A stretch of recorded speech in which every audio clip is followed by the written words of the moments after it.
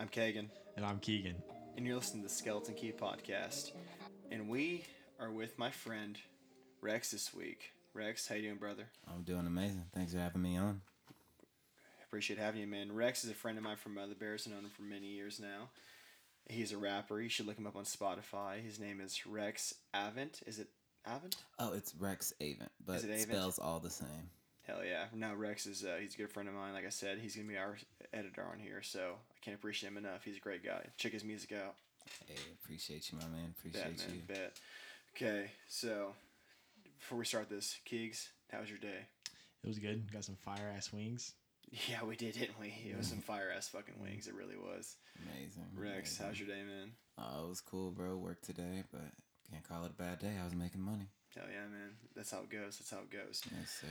Okay, so before we start on like this case this week, what do you guys think of blood, Keegs? Nah, I don't mind it. You don't mind it? No. I'm good. Is it a bad thing for you, Rex? I'm not squeamish, so to say, but no, I'm good. Okay, I get that. I get that. We're a little different. I was a med student at first, so He really my was actually. goodness. He you were was wrist like deep in it. like 6 weeks ago, like literally. I get Rex's trepidatiousness towards blood.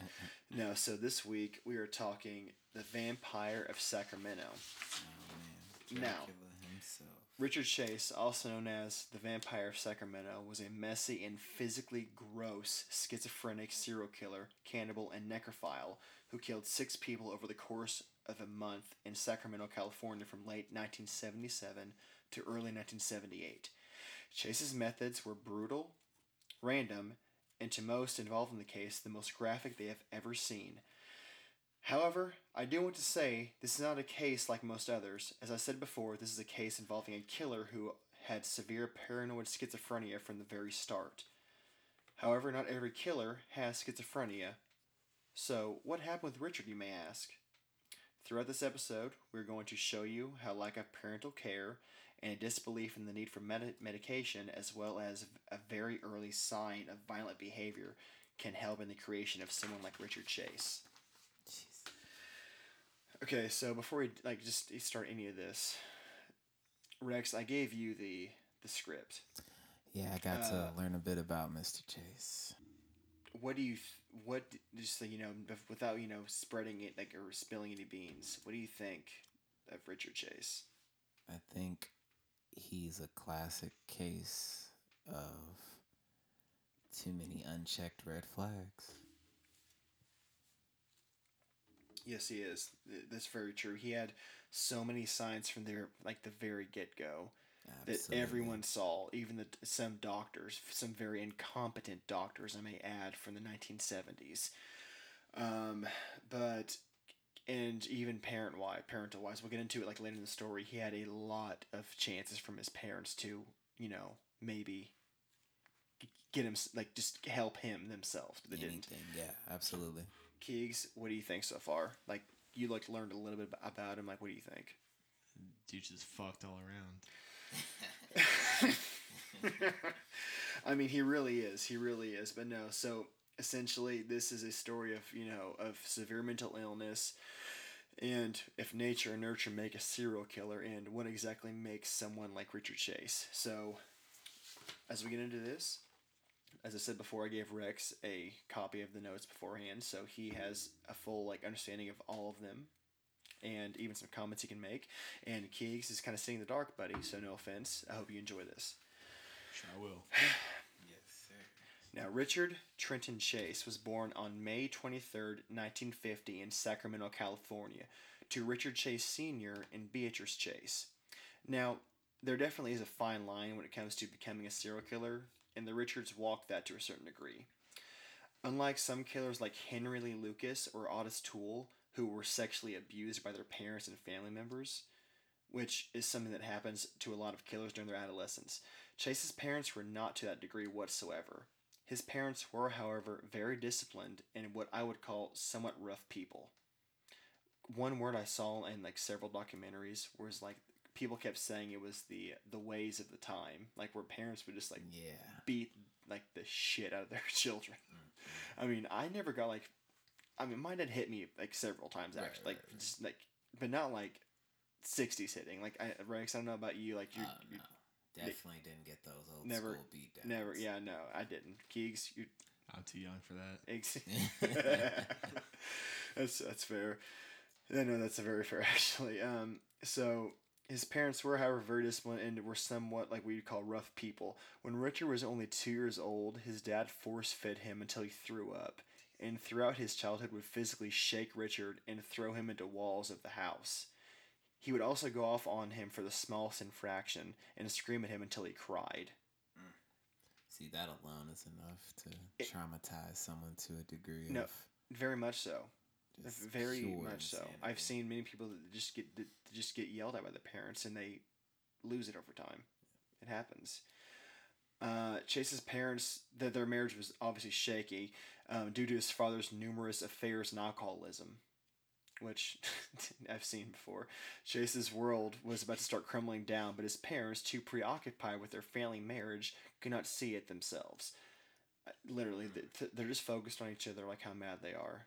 Right. And their kid is crumbling down around them, and they don't even notice it. I've seen it before.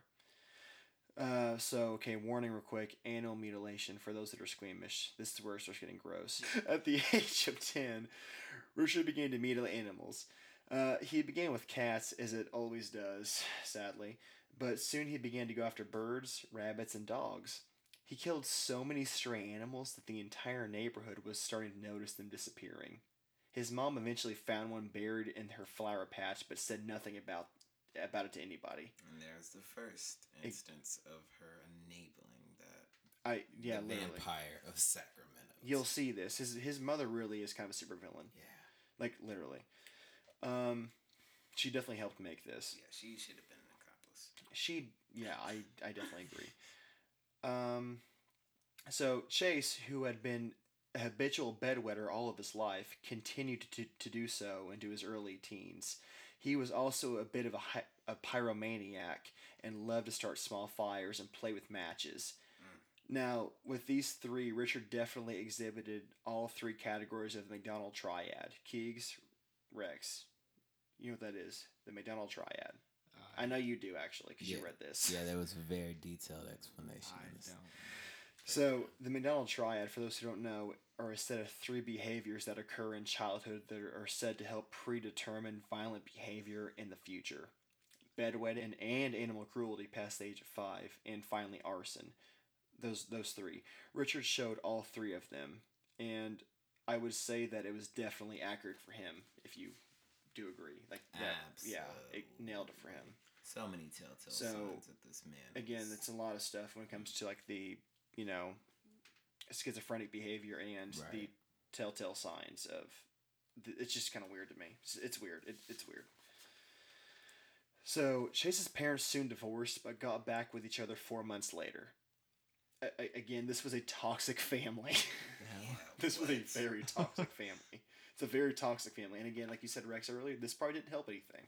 Oh, absolutely not. So as Richard began his high school... Exactly. As he began his high school years, he was seen as somewhat a normal student with an IQ of 95, making him just above below average intelligence. He also kept a clean appearance and was seen as popular enough to get a few dates as well. However, and this does come up again in a lot of serial killer cases, whenever one of the girls wanted to have sex, Richard couldn't get hard. Stage fright? Now, this may happen to men from time to time. I've had that before. Really? Yeah. Rex, have you ever had stage fright before? I think I have like once. I can see it happening. I think I had like once. I think it involved like a bunch of liquor. Yeah, that's really where the downfall begins. Now, this may happen to men from time to time, and some get help for it. But this is when Richard's inner delusions begin to kick in. He started to think that the reason he couldn't get hard was because he didn't have enough blood in his dick. What? Doctors would eventually say this was repressed rage against women. I would assume against his mother from childhood, and as well as like other girls like throughout like as he grew up. But eventually, just like the schizophrenia and the tendencies. Mm-hmm. I'd say those things kind of crossed up, and like he just like I said, like Andre Ticatello and Pee Wee Gaskins. They were both serial killers who couldn't get hard unless they killed someone. So he thought he didn't have enough blood, and he thought he didn't have enough blood in his system to get hard.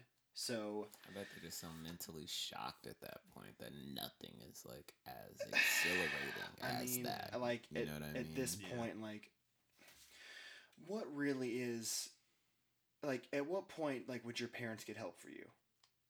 I mean, probably when I was. Oh killing no! animals. As soon as I found that little cat under my flower patch, it's over with. Like, what, like he's out of here. Like that. He's on a bus. Really? Yeah. Really? Oh, absolutely. You a kitten in the flower patch? Oh no! Not in my house. We're pets. Not on. Okay, keys. Not on these grounds. Okay, that's fair. Well, your mom or your grandmother? Who would have thrown your ass out first? Oh, absolutely, my mom. Absolutely. Fair. Oh, she wouldn't have kicked me out. She'd have locked me up. She'd have had me put somewhere. She wouldn't have let me loose on the streets. No, she would just lock your ass up. She would have had me put somewhere. Okay, so now see, I would like that. I wish that's what Richard Chase's parents would have done. Gigs, you? About the same. My mom. I hate to say it, but I've said this again in podcasts that he and I have recorded before. My mother, sadly, would probably still keep me. Oh, she's so loving. So loving. So is Richard Chase's mother, but look how this turned out. 100%. God. So whereas before he was just killing animals to play with their bodies and guts, he was now killing cats and dogs and chugging their blood to try to replenish the blood in his dick. Yeah. He's still... A couple Viagras. Man. He was still seen as kind of cool, though, and invited to parties by his classmates. During one party, he got absolutely fucking hammered and ran up and down the street screaming and yelling incoherently. And at these parties, Chase would smoke weed for the first time, as well as begin to take LSD, which he would continue to make his budding mental problems that much worse. Okay, I've never done LSD before. Rex, It's a ride. It's a ride. Is it? Yeah. Okay, so I don't know how many times you've taken it. I don't know like what your experience with it is, but imagine having like a budding paranoid schizophrenia problem, and you start taking LSD as it is coming up. Oh yeah, reality would be shattered. I've never taken it before, so I don't know what it's like, but shattered. I can only imagine what it was like for this guy. Exactly. So This is mind blowing. yeah. And another case of his actions having no ramifications whatsoever. None at all. Thus, adding another block for him to ascend and become the Vampire of Sacramento. I love it. It's true. So, due to these mental problems, Richard became a hypochondriac and complained to doctors that his stomach was upside down, his preliminary artery was missing, his blood was hardening and turning into powder, and that his heart would stop beating from time to time, which made him kill more and more strays to try and get more and more blood in his system. But due to the aggressive drug use, his school life began to fail. His C's turned to D's, and those soon turned to F's.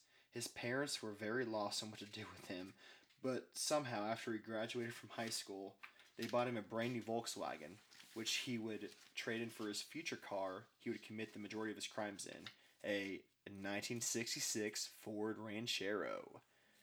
And I'm only saying it like that because I love Ford Rancheros, and I'm going to be bringing that car up several more times in this. I'm going to be saying it the exact same way, so get used to it.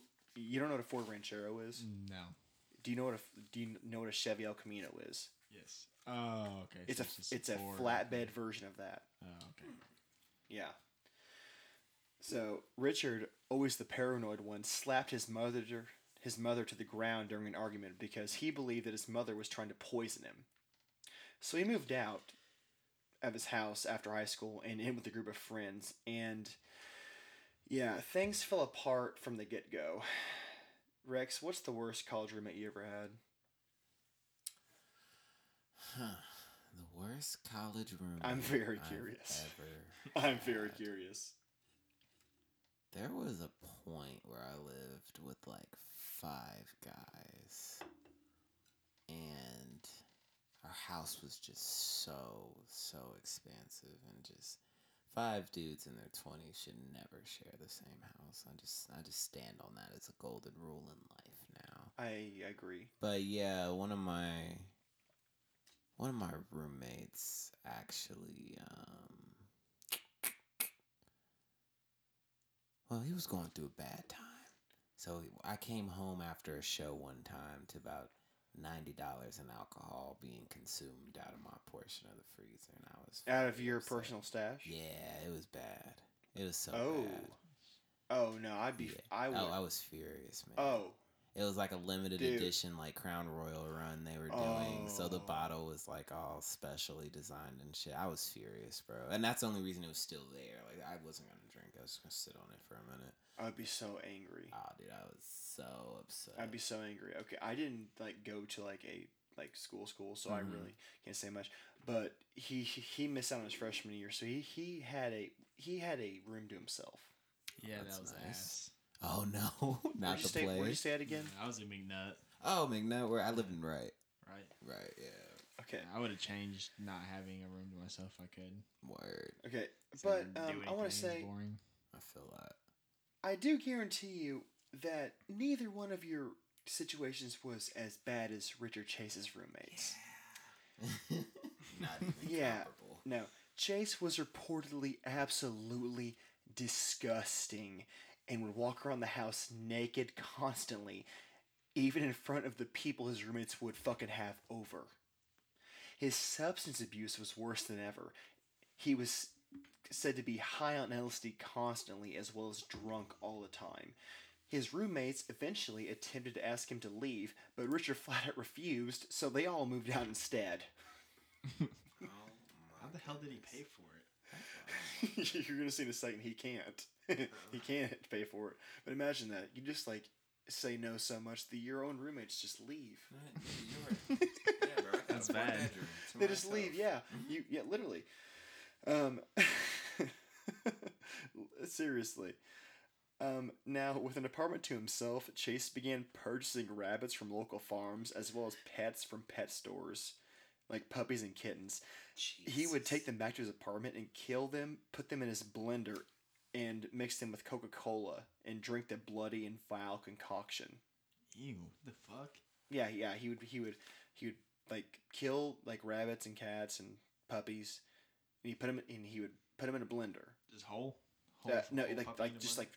just piece. Like he would rip them apart. Like it was their blood and their organs, and he poured Coca-Cola in there, and he would just mix it up and drink it because he thought that was like a catch-all, like cure for his many ailments he had. His blood loss, his blood turning to powder, the blood in his cock not filling up enough. I've seen Coke do a lot of things, bro. I've seen. Jesus. I don't even know what to do with this. He bought so many animals and like rabbits that the local shops and farms would eventually ban him from purchasing any animals from them because they were going like, "Why are you coming here so often? You're coming here once a week. You're buying 3 rabbits." Yeah, bro, this is the 4th hair I've sold you this week. I don't think I can complete this transaction. I'm sorry. The 4th hair. Yeah, The how hair. you can have this one. How the fuck did he have money to buy all these animals? How much do rabbits cost? His parents. Okay, so rabbits are like I don't know, like Like $30 now, but like back in the day, probably not that much money. You probably And put also, a quarter on the table and got like a box full and of rabbits. he's paying them in blood. He's paying them in blood. He's paying them in bags of blood. It's like dime bags, but with blood.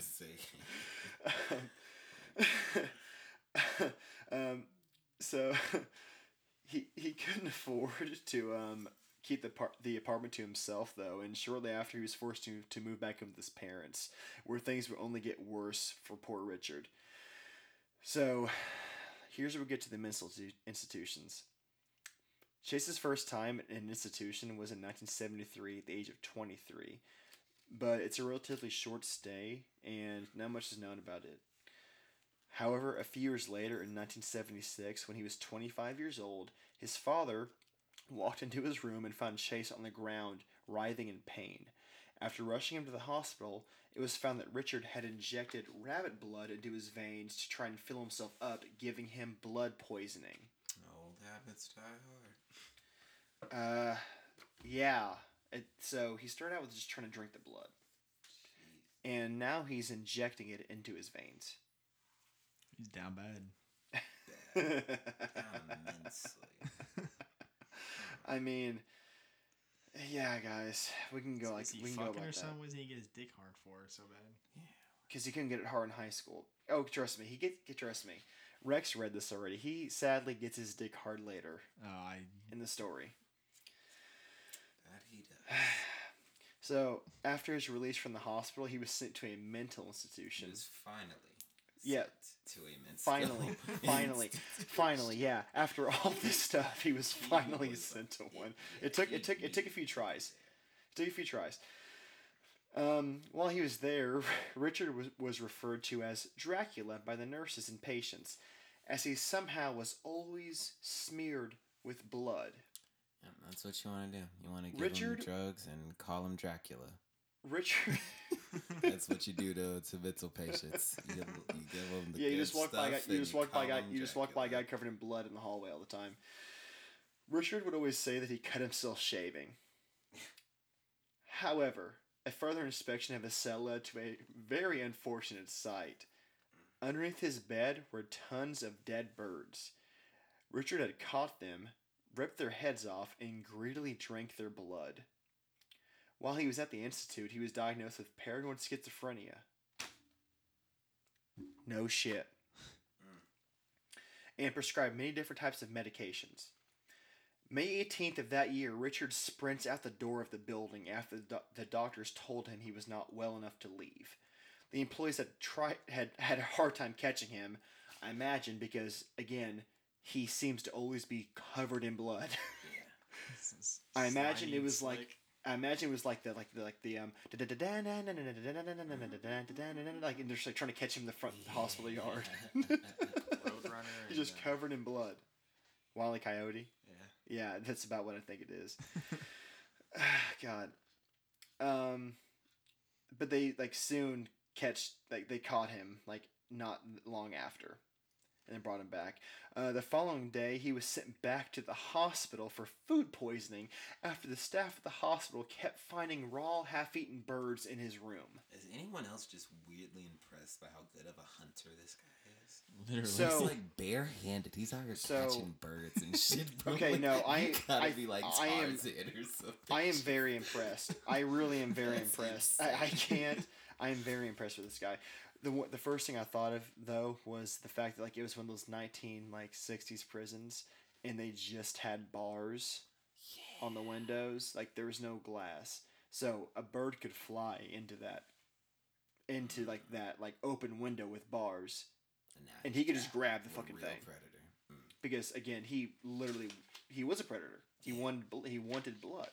He was a predator. I can't even grab a bird. How did he grab so many? I can't even get close enough to a bird to take a Snapchat of it. Okay, no, I can't either. However, bro. I can't either. However, the squirrels here on campus, The you can swan get dive within a for 'em? foot of. Oh yeah, those things let you pick them up. It's It's weird. Those fucking squirrels are domesticated outside. I don't get it. It's so weird. I don't get it.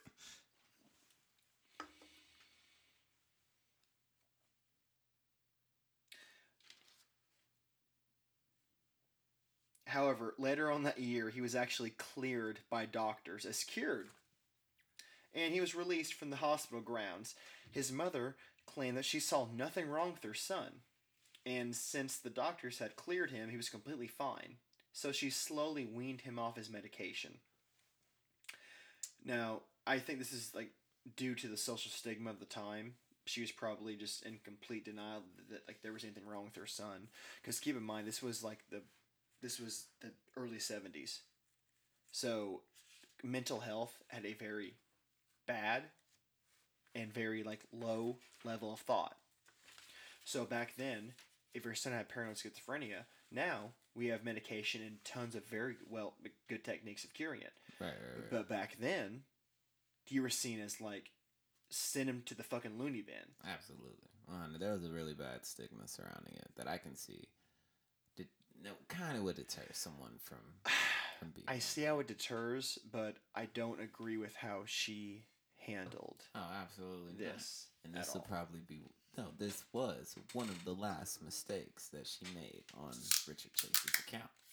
Yeah. I like to think it's the third red flag that went unchecked before the Vampire of Sacramento went on his fucking spree. Rex, you don't know how fucking right you are, man. I mean, actually, yeah, you do. You read the scripts. Yeah, you do. Yeah, you do. But Chase kept getting worse and worse without it. So it was so bad that his parents could no longer stand living with him. So they did what any sensible family with a paranoid schizophrenic son would do. They rented him his own apartment and never came to visit or check up on him. Oh yeah, sounds standard. Yeah, sounds reasonable. Yep. After he's had, like I said, his mom found a dead cat in their flower bed and just kept growing after a bunch of strays were going missing, and her son, and like her son was just probably had some kind of blood on his face at all times. But Richard also went on welfare, so he had all the time in the world to hang out in his apartment and really be himself, which is so key because that really answers your question. Hey, that's how I got the money. He went on welfare really early. And also, I want to say this real quick. Can you guys imagine how horrible that apartment was? Oh, dude, yeah. A battalion of dead rabbits just around, and you're fucking living off of the government cheese of 1977. Yeah, that shit was awful, bro. That shit was 1975. Yes. That shit's morbid. Yes, you're right. Shit's fucking morbid. Yeah, can you just imagine this place? It's like a horror movie. Literally, trust me. I'll talk about it in the end. I'm going to when he gets caught. They go through his apartment. I'm going to explain exactly how his apartment was. I need to know everything they found. I need to know what was left. Trust me, it gets weird. So in 1977, and also this is where things get bad for Richard. In 1977, several residents on a Native American reservation near a place called Pyramid Lake in Nevada, 180 miles from Sacramento, I want to add that, had made calls to the Washoe County Sheriff's Department about a man covered in blood and skulking around the area. Officers came to investigate, and after noticing a car off in the distance, they went off to check it out. The officers slowly approached the open doors of the 1966 Ford Ranchero.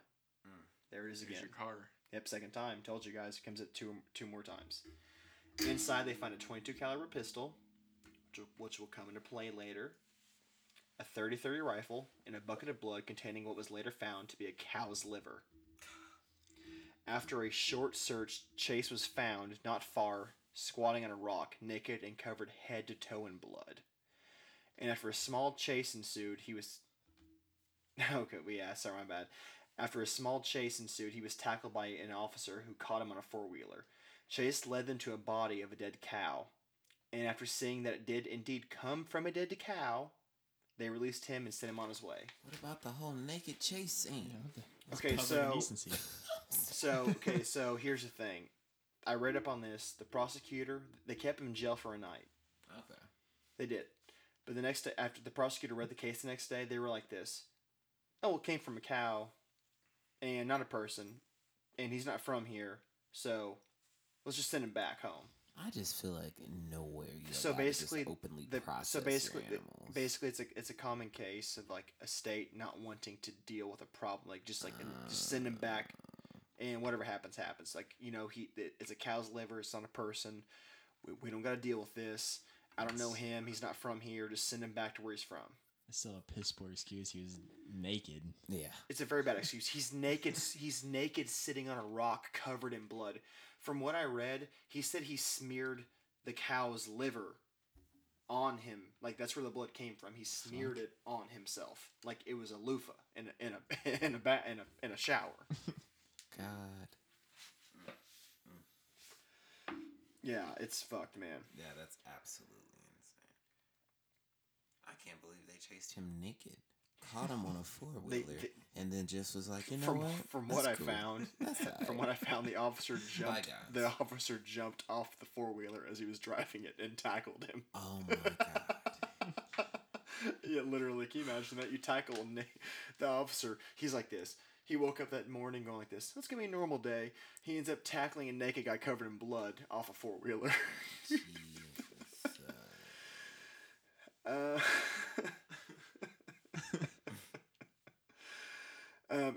So it's at this point that we have Chase's first attempt at murder on a human. Now, I couldn't find the name of her, but on the night of December 27th, a woman was washing dishes in her kitchen when she heard the loud popping sound of a gun and the brush of air pass by her. At first, she didn't know what had happened, but soon discovered that a .22 caliber bullet had passed through the top of her hair and into the wall behind her. It literally, she felt it go through her hair. Like, she thought it was just like a gust of wind. Hair grazing? That's how close it came. Chase had been standing outside, and he ran away immediately after he saw that he had not hit her. So he sat outside and tried shooting at her from her fucking kitchen window in her side yard. That's divine intervention. Chase later admitted that he'd done this. That's how we know about it. But just 2 days later, Chase would get his first victim. However, his first murder would fail in comparison to what this maniac would do in just a month after his first kill. So, the first murder. On December 29th, 1977, Richard was doing a drive through a nearby neighborhood looking for a spot of opportunity. After a short drive, he noticed 51-year-old Ambrose Griffin standing in his driveway helping his wife carry in groceries. Chase fired 2 shots from his car. The first missed Ambrose, but the second hit him in the chest, sending him to the ground, killing him instantly. Richard sped off, leaving Ambrose on the ground for his wife to find him moments later, as she ran outside to investigate the shots and found Ambrose dead from the lethal chest wound. Now, due to the style of this murder, it wasn't connected to him until weeks later, when Chase would use his gun again to commit his second murder. So, I want to say during this first one, I know it sounds like off his, mark. Yeah, because he's a blood guy. Yeah. And that kind of stuff. He's never killed a person before. So he tried killing that one girl from a kitchen window, and he failed. He wants to try to kill a person. So he's driving by, and he just gets the itch. He sees this guy just standing there, probably, literally back turned, getting groceries from his car. And he's driving by, and he goes like this. He's like, you know what? He goes, I can do that. And he sees him move and walk. The guy's walking backwards the entire time. Yeah, he's walking. Yeah, he's getting groceries out the back of a car, walking backwards. So he doesn't see Richard at all. So Richard just fires the shots off. And he just fucking speeds off like a maniac. So he just wants to see how he feels about killing people, first off. He just wants to feel it. You know what I mean? I felt it alright. Yes, I like the rabbits. I prefer the rabbits. Man. So, looking for his next murder, Chase went about it in about the weirdest and strangest way possible. He would walk through neighborhoods, choosing different houses and seeing if their doors were unlocked. If the door was locked, Chase saw it as he wasn't invited into the home. However, in his warped mind, he saw an unlocked door as a welcome invitation in from the owners, and a free reign inside the home. Richard, not just a murderer, was also a kleptomaniac. Like a lot of serial killers, a lot of them love stealing. A lot of them steal. Like mementos. No, just a lot of them steal? like shoplifting. Oh, okay. Like a lot of them shoplift. Like Dahmer stole, shoplifted. Ted Bundy shoplifted. Robert Hansen, they all love shoplifting. I don't know why, but a lot of them do. Richard, he would sometimes go to homes, and if they were unlocked, but no one was home, he would go through their possessions and steal from them, what he did on numerous occasions. One couple actually came home to Richard Chase in their house with a bag of their stolen things, and after a short sprint around the house, Richard was able to escape. The couple found, shortly after Richard Chase had left and ransacked their house, that he had pissed in their drawer of their baby's clothes and taken a shit right in the middle of their bed. The fuck is up with this guy? You see, He's just a troll. I added that in after I gave you the script. I noticed. Yeah, you didn't know that I one. did not know Yeah. He would love stealing. He would break into people's houses, and he did do that. That was documented. Yeah, What the hard fuck is from this pissing and shitting in people's Dude, stuff. just leaving DNA everywhere. This was 2021. You're an active criminal for an hour. Like, what the fuck? Yeah. Literally, it's like he, like I said, like a lot of them are like habitual thieves. They love stealing, but none of them have done this before. Okay, so here's his second murder, guys, and this one is pretty squeamish. I'm not gonna lie. About a month later, after the first, on January 23rd, 1978, Chase decided that he wanted some more blood, and it was time to strike again. Chase was walking through a nearby neighborhood checking random houses when he noticed the front door of 22-year-old Terry Wallen, who was 3 months pregnant with child at the time, unlocked. Chase took advantage of the situation, entered the home, found Terry in her bedroom, and shot her 3 times in the head. After she was lying on the ground dead, he took advantage of the situation and fucked her corpse. When he was done, he stabbed her body repeatedly in multiple places with a kitchen knife. Afterwards, he removed several of her organs, cut off one of her nipples, and drank the blood of her corpse. Finally, to finish everything, Richard went into the front yard, grabbed a piece of dog feces, and shoved it into her fucking mouth. He then took a used yogurt cup to get one more cup of blood from her, and after making a fast getaway and not being seen by anybody. Terry's husband came home shortly after to find his wife's mutilated corpse lying under their bed. He sprinted to their neighbor's house and called 911. The officers responded, would later say that they had nightmares for multiple months after witnessing what they'd seen on the crime scene. What was with the nipple? Yeah, that's he wanted Something to take away. It was no, he didn't. I don't know exactly what he did with the nipple. I don't. He definitely wanted trophies, which it might have been at his house afterwards. Because again, you're gonna find when they raid his house, they find a lot of horrible bullshit. Which I wouldn't say it's not opposed to that nipple being in the apartment. right. So he might have just kept random bullshit from these Right. people. I don't know what happened to it exactly, but it could have ended up his apartment. Jesus. But as far as mutilating goes, he wants trophies, which you'll see. I explain that in details. Yeah, I'm sure you saw. I explain that in detail. Richard didn't just stick with murdering people during this time, though. Other blood-related occurrences happened in the same neighborhood. The body of a dead puppy was found in the home of a resident in the same area. The culprit had been Richard.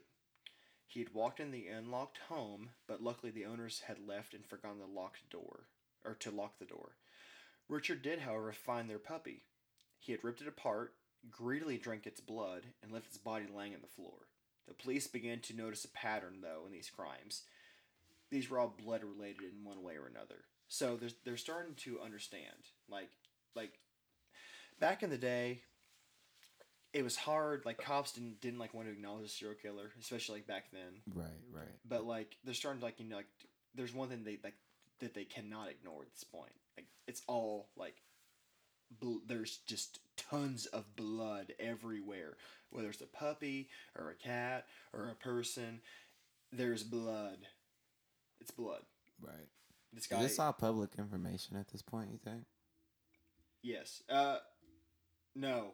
They're downplaying it pretty See, and badly. that'd be even more terrifying. Imagine living in that community, dude, and Okay, not so even knowing that they're he's on the downplaying it loose. kind of right now, but as soon as this next part comes in, this next guy, that's when like everyone starts getting on board. Start connected there. Yes, I feel yeah, that. no, they know immediately. How is he? How is he digesting all his blood? I'm wondering what is his body Okay, so doing, I didn't. dude? So How's he functioning? you can live off of like blood to an extent. I'm about to say I feel like pork blood is definitely a thing. You can't. I've seen, however, like, here's the dishes thing: you of can't. people eating pork blood. Blood sausage. Blood sausage. Yeah. That is a thing. That is a thing. That is a thing. Oh, Lord bless it.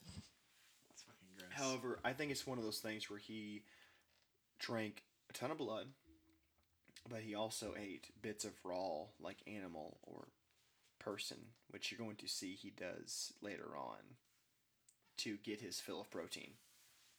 However bad that sounds. Is this what you did to get big? No, I didn't drink blood. Balanced breakfast, man. Yeah, Rabbit blood shakes, the yeah, whole nine. yeah, blood shakes, blood eggs, blood sausage. He said it. So the Sacramento police were at a loss on what to do. So they decided to call upon the father of FBI profiling and the inspiration for the show Mindhunter, Mr. Robert Ressler.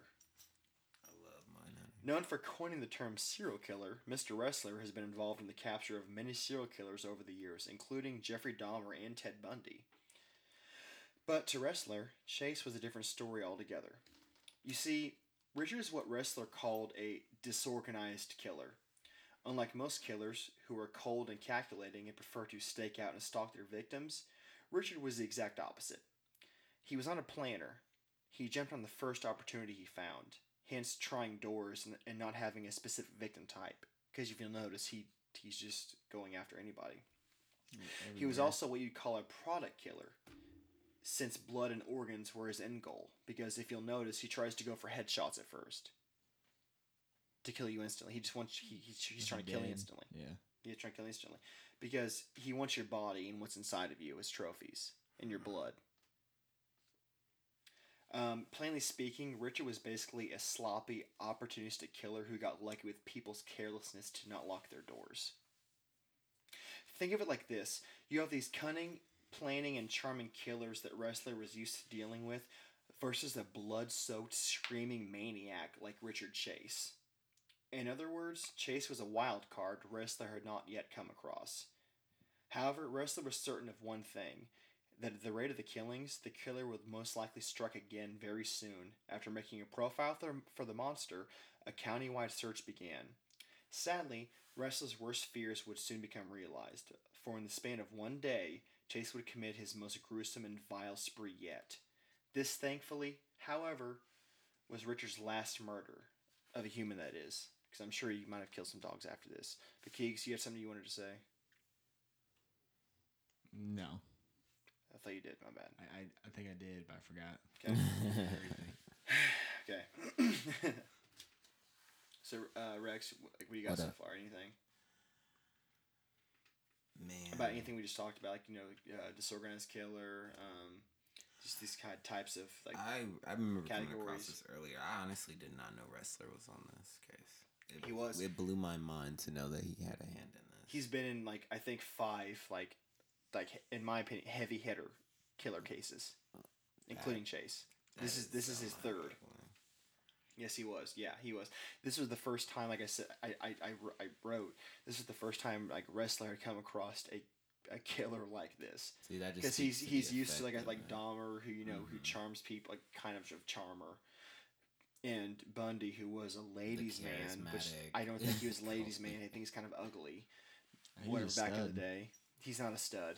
They thought he was back in the 70s. But anyways, my point is, he used to like those kind of guys, can like trick people. Right, right. They plan, they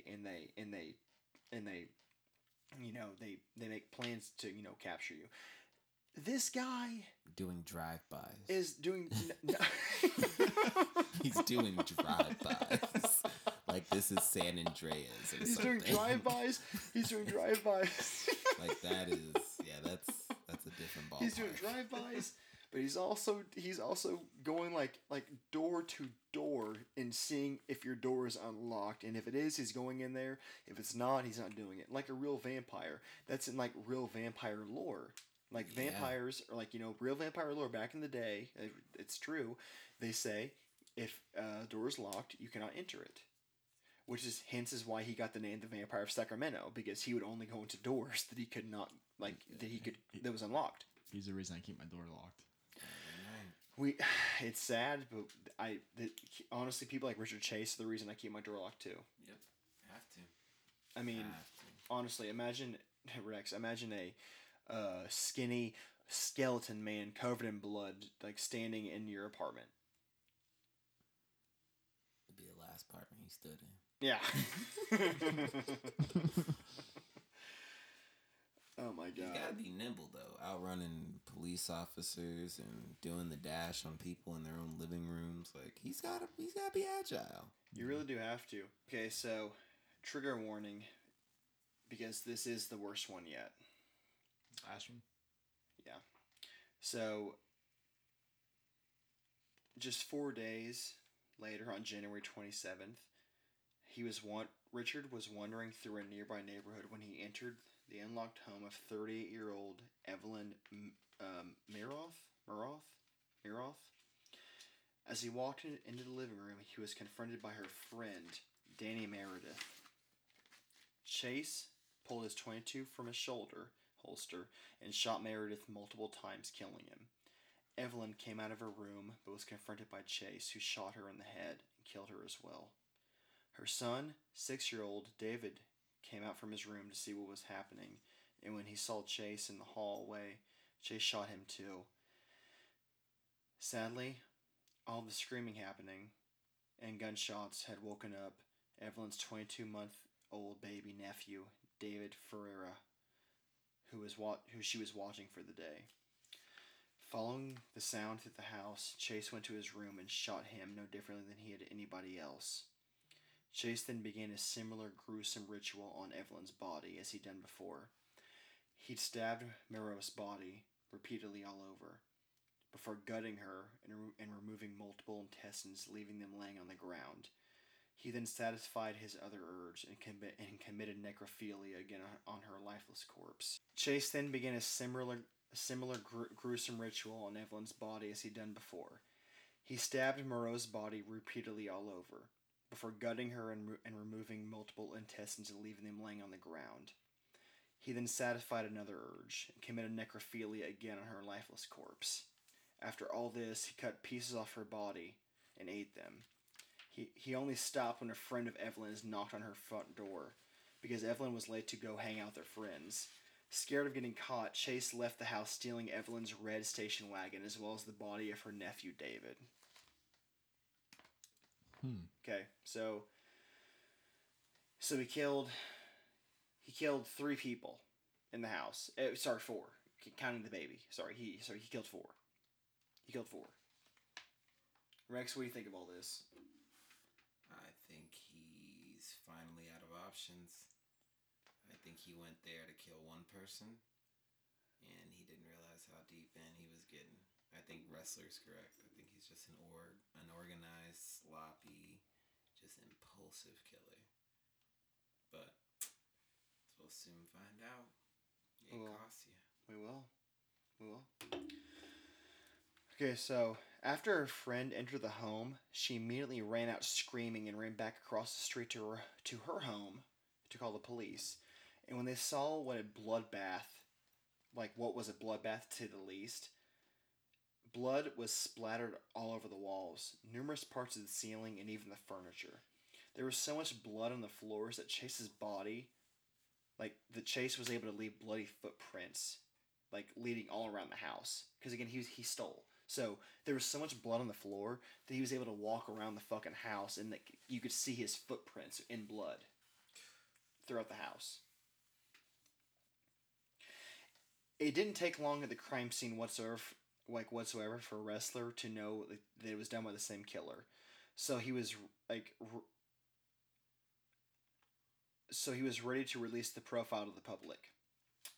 Now, this is the profile that he released to the public, that he made for Chase. You guys know about Richard Chase so far. You know what his character's like. This is the profile that he released about what he thought the killer, some info on him. So keep this in mind. White male, aged 25 to 27 years. Thin, undernourished appearance. Residence will be extremely slovenly and unkempt, and evidence of the crime will be kept from the residence, or found at the residence. History of mental illness, and will be involved in the use of drugs. Will be a loner who does not associate with either males or females, and will probably spend a great deal of time in his own home where he lives alone. Unemployed, possibly receives some form of disability money. If residing with anyone, it will be his parents. However, this is unlikely. No prior military record, high school or college dropout. Probably suffering from one or more forms of paranoid psychosis. You just described him to a T. Man's a genius. Wrestler nailed him to a fucking T. Literally. That's so crazy. Okay, so just Keegs, honestly, what do you think of that? That's crazy. This man nailed Richard Chase to a T. Literally to a T. Rex?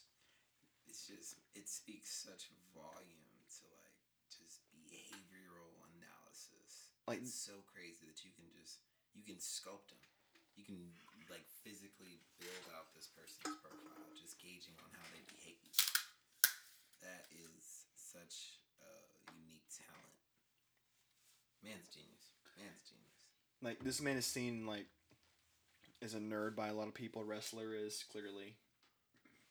But you can't argue with, what he did there. He nailed it completely. 100%. After releasing the profile to the public, the police located the stolen station wagon about a mile from Evelyn's house. Having a strong hunch that the killer wouldn't be hunting far from his home, Wrestler stated that the area around the car was the best place to start. So a group of 50 officers canvassed the surrounding area, going from person to person and door to door, asking anyone if they'd seen a disheveled, hollow-eyed man that would most likely be covered in some amount of blood. I want to point out the fact that they're asking people if they're seeing a thin, hollow-looking man with black eyes, and they know that he loves blood so much that they're asking him, have you seen a thin, hollow man that has some kind of blood on him? Because they know this guy loves blood so much that they're going, this guy probably has, blood on his face, it's on his hoodie, it's on his shirt, it's on his what's it called? His, male rompa. It's on something.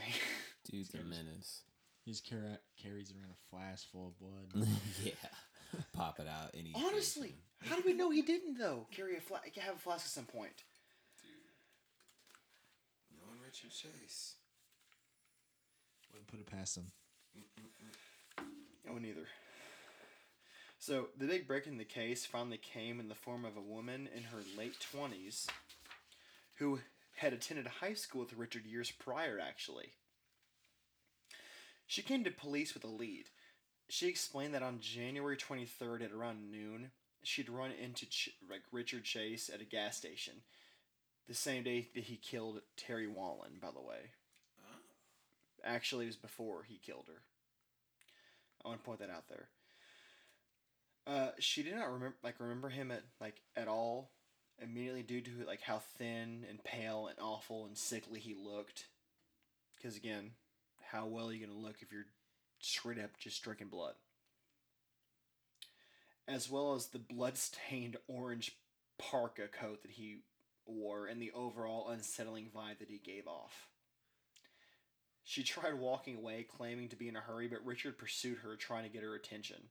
He followed her to her car, and just as she reached the passenger door to try to open it, she sped away as fast as she could. Lucky-ass girl. Yeah, almost Richard Chase's victim. Because again, I can't say this enough. He always carried the gun in his shoulder holster, so he always had a gun on him. So who's to say he didn't get in that car with her and pull the gun out on her? And, like, who knows what he would have fucking done. Literally.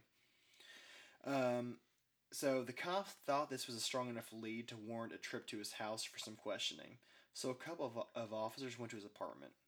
When the cops got to his apartment, they found that Richard had abandoned the stolen car not even half a block from where he lived. So he stole that woman's station wagon, and he dropped it off, and he literally ran half a block to his own apartment. He's not very smart.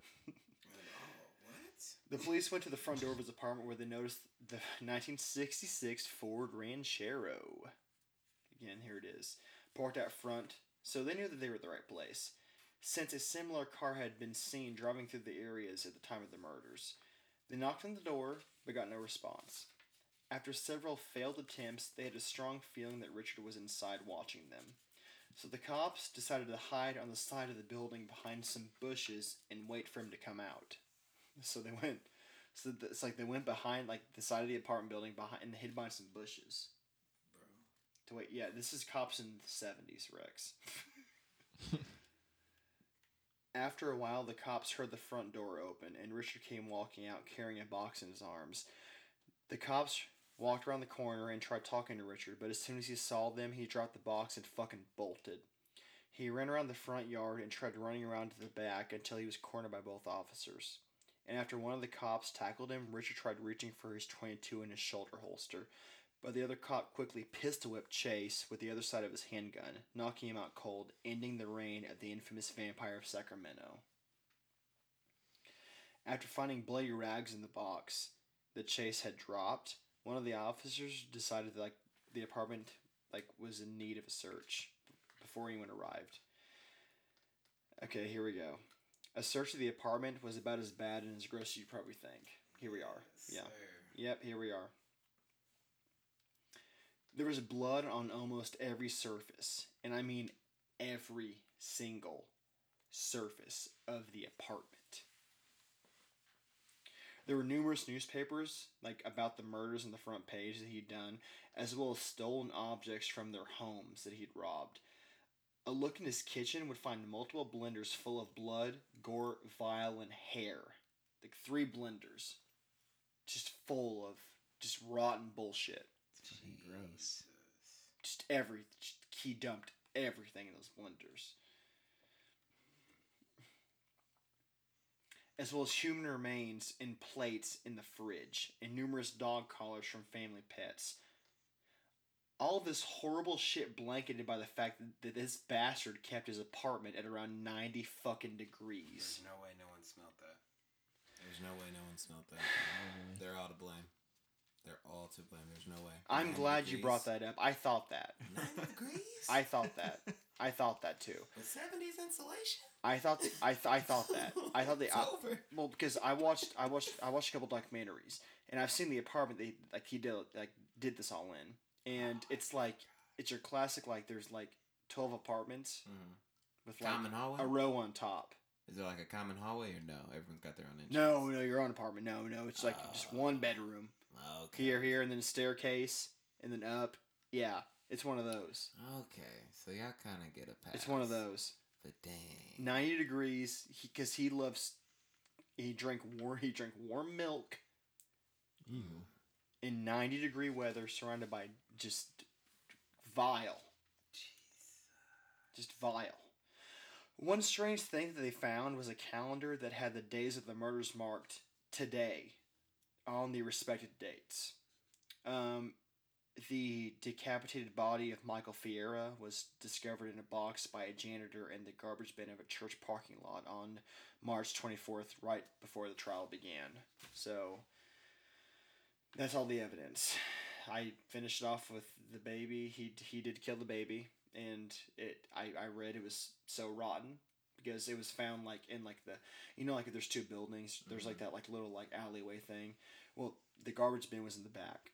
But there was still an alley, behind the garbage bin that no one went in through. Richard had put it in that little alleyway that no one went into. He'd put the baby's, decapitated, rotten corpse that was in a box in that alleyway. God. Yeah, so that's why it took him so long to find it, because, who's gonna go looking in the fucking alleyway in a church dumpster area? So the trial began in 1979 with Chase pushing for the insanity defense, pleading not guilty by reason of it. However, the insanity defense is hardly ever taken seriously, as in a court of law, it's taken extremely lightly. When it comes to an insanity defense, you must be able to prove that the defendant was not mentally competent during the time of the event, and that he did not know, or she did not know, what the difference was between right and wrong. Richard had not only worn gloves during 2 of the murders, but had also taken very good care in trying to hide even more evidence of himself being involved in them. So his case sadly fell through very quickly, and he was sentenced to death by the electric chair and sent to San Quentin State Prison to await his sentence. I'll talk more about this at the end, my position in this case at the end. While staying at San Quentin, Chase was a loner because after hearing of the crimes that he'd committed, the other inmates kind of didn't want anything to do with him. They actually hated him so much that they would save their piss in cups and try to throw it on him as they walked by his cell. Jeez. Surprised they didn't do more than that. After hearing they killed a baby, they kind of And fucking rape. Well, no, he did. Okay, He okay, I didn't say that wasn't. He did a lot of horrible shit, but that's nowadays they get beat with a sock full of locks. Yeah, dude, I'm surprised he even made it through that prison stint. You're gonna see he doesn't make it very long. They kept him away from the general public for that reason, but he. They kept him ISO. They kept him away, but the guys who did walk by who were in his same I guess block still fucking that makes sense. on him. He's yeah. They kept him far away. Richard at this point took to sleeping underneath his bed for cover.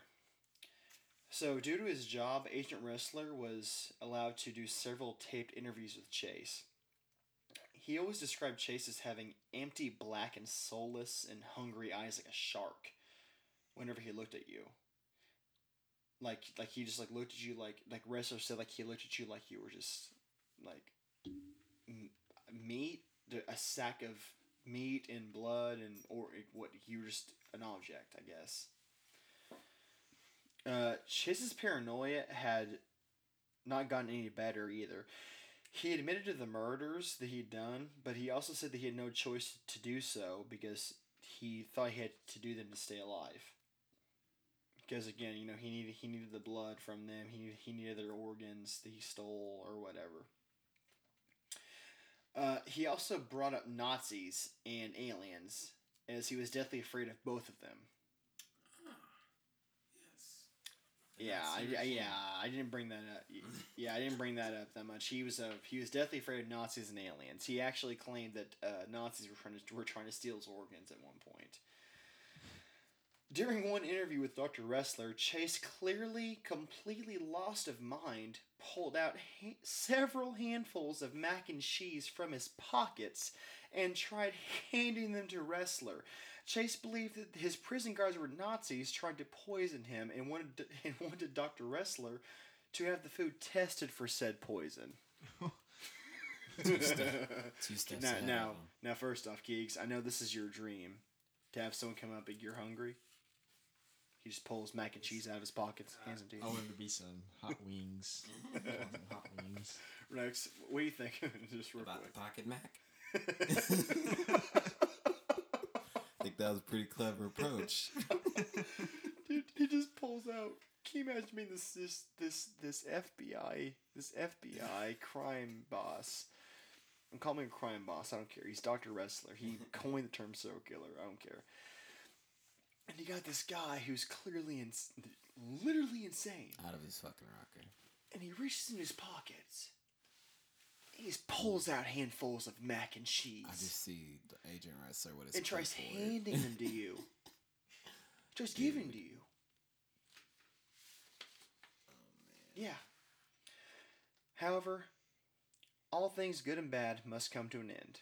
During a routine cell check, the guards found that Richard was dead at the age of 30 on December 26, 1980. Chase had saved up several handfuls of his prescribed antidepressants and taken them all at once, making sure that the world's real life white trash vampire finally left the earth. And that, everyone, is the tale of the Vampire of Sacramento, the bloodbath of Richard Chase. And I hope you enjoyed our tale this week.